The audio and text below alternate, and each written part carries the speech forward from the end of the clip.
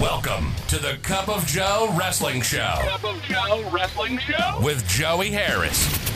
A podcast for the wrestling fan on the go. So take your favorite beverage of choice and join Joey as he takes a look at some of the biggest shows on the WWE Network.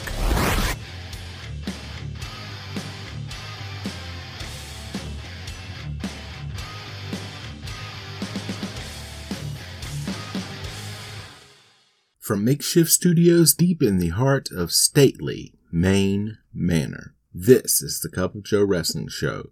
I am your host, Joey Harris. You can follow the show on Twitter at Cup of Joe Pod. You can email the show at cupofjoewrestlingshow@gmail.com. And folks, I've been reduced to making bidet talk with the post office guy. My wife sold a duvet cover last week, and we had to ship it out, and it was in a large box. And he says, I didn't know that they sold toilets too. Oh no, that's a bidet, not a duvet. And we just went on from there. I told him that my in-laws actually have a bidet, and it turns out that his in-laws actually have a bidet. So, well, we can talk about bidets all day, or we can get right down to it. Today, we continue Project 45 and land in one of my favorite years of 1993 as we look at an episode of WCW Saturday Night from May 15th, 1993. In 1993, I was 15 and finally going through puberty. Like I said, it was one of my favorite years in wrestling, despite it being viewed as a down year for the sport. This episode of WCW Saturday Night was shown on May 15th, 1993, from Center Stage in Atlanta, Georgia. Intro of some of what we are going to see. Tony Schiavone welcomes us to Saturday Night. He and Larry Zbyszko are our announcers for the evening, as we see Max Payne come out playing a guitar. Then we get Max Payne versus you don't know, because they don't give his opponent's name. Payne with a series of forearms and a corner whip and a back elbow. Payne with a double axe handle. Payne with the Irish whip and a power slam. Payne with the painkiller armbar to win by submission. Tony Schiavone interviews Davey Boy Smith. 1 week away from his match with Vader, he says on his mind are Joe Thurman, Ron Simmons, Sting, and Cactus Jack. All those men have been hurt by the same man, Big Van Vader. He says he's coming for Big Van Vader, and he's going to be the next heavyweight champion of the world. Tony and Larry talk about Rick Rude leaving with the U.S. title. They show the end of the Dustin Rhodes-Rick Rude match from Worldwide and the controversial ending where both men's shoulders come up. Keith and Kent Cole versus the Blackhearts. The Blackhearts are David Heath, the future Gangrel, and Tom Nash. Keith double Irish whip, but ducks a double clothesline attempt and comes back to double clothesline the Blackhearts. Blackhearts go outside to regroup, as a whoop there it is chant goes out from the crowd. 1993 in a nutshell. One of the Blackhearts in against Keith, who reverses an Irish whip and hits an elbow. Blackheart rolls back outside. The other Blackheart gets in the ring and the Coles complain, but there really is no way to tell. Keith gets the Blackheart down with the hammerlock and switches with Kent while the referee isn't looking. The other Blackheart complains and Keith Cole back in behind the referee's back. Keith with a 1 count and an arm drag to a Blackheart, into an armbar. Kent tagged in as the Blackhearts get back to his feet. Kent and Keith with a double Irish whip and shoulder block, gets a 1 count. Kent with an arm drag. The referee getting Keith out of the ring allows the other Blackheart to come in and drop kick Kent. The legal Blackheart with shots and chops. He drives Kent down with the back of his leg. Blackheart with an elbow drop to Kent. The other Blackheart in and they double Irish whip and shoulder block Kent. Blackhearts tag again and drive Kent back first into their corner. Blackheart with an Irish whip and Kent ducks the clothesline attempt and comes back with one of his own. Keith tagged back in and he knocks the Blackheart down with several left hands. Keith scoop slams the Blackheart and then scoop slams the other Blackheart when he comes in. All 4 men in the ring now. One of the Blackhearts throws Kent outside over the top rope and gets disqualified. The Blackhearts then double Irish whip and shoulder block Keith. They attempt to hit Keith from the top rope, but Kent comes in and breaks it up, and the Blackhearts bail. Slamboree 93 Control Center with Eric Bischoff. Sting vs. Scott Norton is announced, but doesn't end up happening. Other matches are then run down. Gordon Solie is then brought on to talk about some of the legends appearing. Van Hammer versus Unknown. Again, we don't get the opponent's name. He attacks Hammer when he tries to get in the ring. He hits Hammer with several right hands. Hammer reverses an Irish whip and backdrops the opponent. Colonel Rob Parker is shown bringing a stretcher to ringside. Hammer with an Irish whip and a clothesline.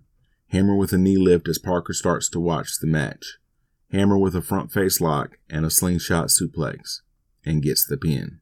Tony Schiavone goes to interview Parker, but Hammer grabs the mic before he can and tells Parker he doesn't like him bringing the stretcher out and making light of what happened to Cactus Jack.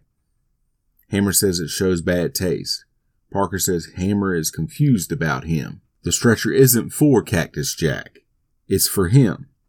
Hammer says he told him last week that if he didn't get out of his face, he would be the one riding the stretcher out. Hammer then leaves. Parker says after their altercation last week, he went back to his hotel and he had his normal mint julep that usually calms him down. But this time, it didn't work. It didn't help him at all.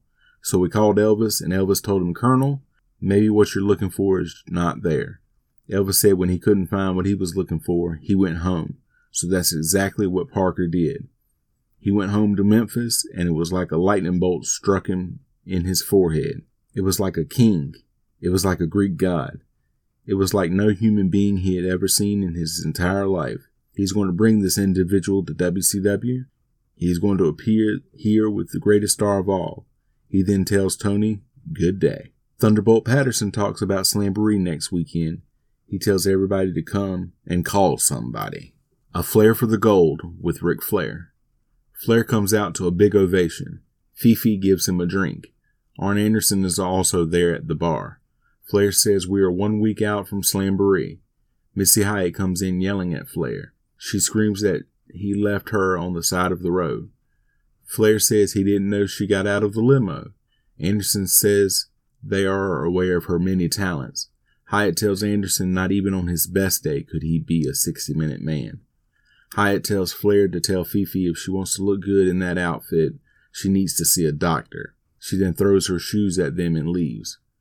Flair then brings on the Hollywood Blondes. Flair is very complimentary towards both as they sit down. Flair says they have the straps now and they are on top. Austin says it feels good to be on top. But before they get started, he just wants to say that he and Brian Pillman have been on sets everywhere and the Flair for the Gold set is top notch. It's the best they've seen. Austin then says, "You've done well for yourself, old man." Flair says, "Old man?" Pillman says it feels a little stuffy to him like he's in a museum. Austin points to Anderson and says, "How much did you pay for that statue over there?" He asks Flair for his autograph, saying it's not for him. His grandmother is a big fan. Flair says we all grow old, but very few grow great.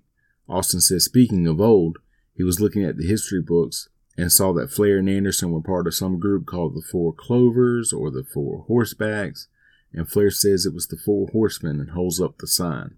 Pillman says, "You mean the famous backfield from Notre Dame?" and Anderson is shown getting very upset. Flair says they did the same thing for wrestling as they did for Notre Dame. They blazed their own path. They dominated. Austin agrees that they dominated, but that was yesteryear. That's all in the past. He says if they were around today, the Four Horsemen wouldn't stand a chance. The Hollywood Blondes are the team of the 90s. Flair says, "Look, I didn't bring you out here to run you down or anything else." He wants to talk about Slamboree 93. They've got Ricky Steamboat and Shane Douglas in a steel cage. Pillman says they've already given Steamboat and Douglas a brush with greatness. He says let's not lose sight of why they are having Slamboree. Thanks to the generosity of Steve Austin himself, they are flying in all of these has-been, washed-up old-timers, these so-called legends who have fallen on hard times. They're going to bring a nice home-cooked meal to them, and he wants to believe that Anderson might be first in line at the buffet because obviously he hasn't missed too many meals lately. And Anderson says that's it. Flair calms things down by saying, "Let's just let things go tonight. They've got a hot show here."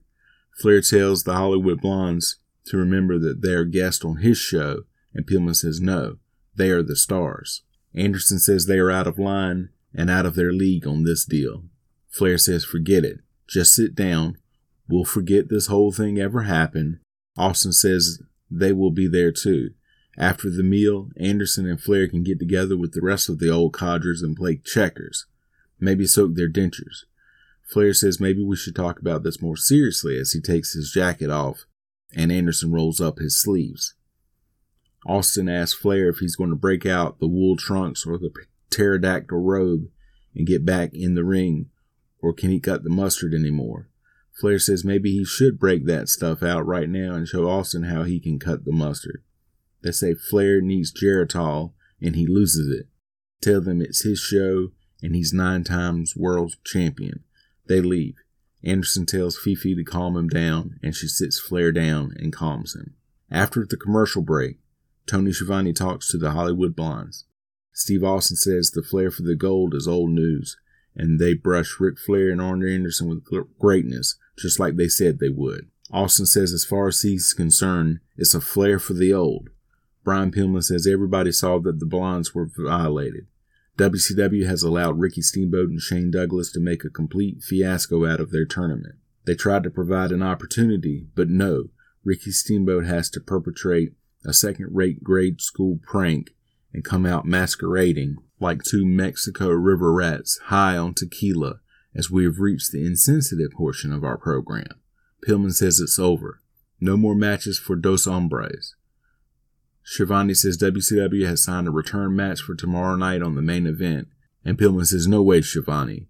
Schiavone says yes, they have. Pillman says the Blondes will not be crucified anymore.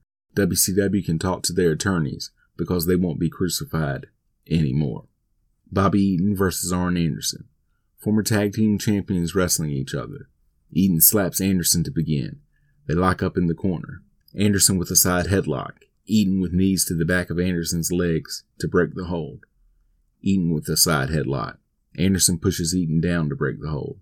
Anderson then stomps Eaton. Anderson then runs Eaton face first on the top rope. Anderson with a side headlock. Eaton pushes off and a back elbow to Anderson.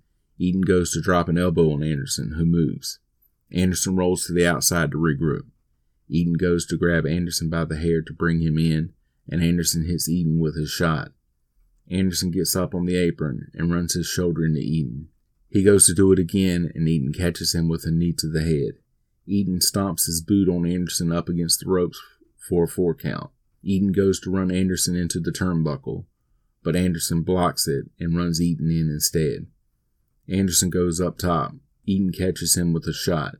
Anderson comes back with an eye rake. Anderson comes down and puts Eaton in a sleeper. Eaton drives Anderson back into the turnbuckle to break the move. Eaton with a back elbow. Eaton with a shot to knock Anderson down. Eaton drops an elbow on Anderson's leg. He drags Anderson over to the apron and slams the leg down on the apron. He then does it again.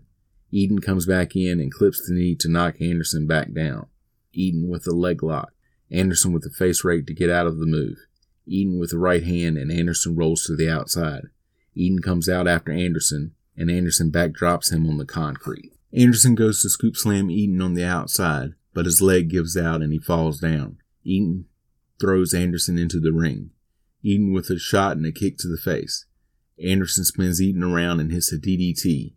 Anderson then catapults Eaton into the bottom rope. Anderson with a corner whip, but Eaton hits a back elbow when Anderson tries to charge.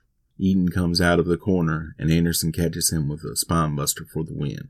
Tony Schiavone interviews NWA champion Barry Windham, who drives a Harley into the arena. Windham says to Schiavone, I know you want to talk about Ric Flair. Let's hear what you have to say. Schiavone says he was going to talk about the return of Ric Flair. Windham says Flair has had his chance. He's had his run as NWA champion. He has been in the lights for his time. Now it's Barry Windham's time. Anderson seems to think he's going to step in and take the NWA championship away from Barry Windham. He says Flair wants to start the Horsemen all over again, but the Horsemen are a thing of the past, and they don't stand for anything that he stands for anymore. The only things he cares about anymore are the NWA championship, himself, and his motorcycle. He says, Arn Anderson, remember on the 23rd, when you step into the ring, remember this. It's your first time to step up to the altar. This time you're not going to make it through. He's the NWA champion, but he's going to leave you standing because his old man told him, Barry, they're all pinned up, but you get to run free. He says he's a lone wolf. He's not a four horseman anymore. He leaves as they sign off from center stage. Final thoughts. This was a nice, comfortable show setting up for Slamboree. You can follow me on Facebook, Twitter, and Instagram at @TheJoeyHarris. If you like the show, please leave a review on iTunes or Apple Podcasts. I would really appreciate it. It helps people to find the show. Thank you for joining me this week. This is Joey saying so long from stately Maine Manor. The Cup of Joe Wrestling Show is a production of Baby Kangaroo Media.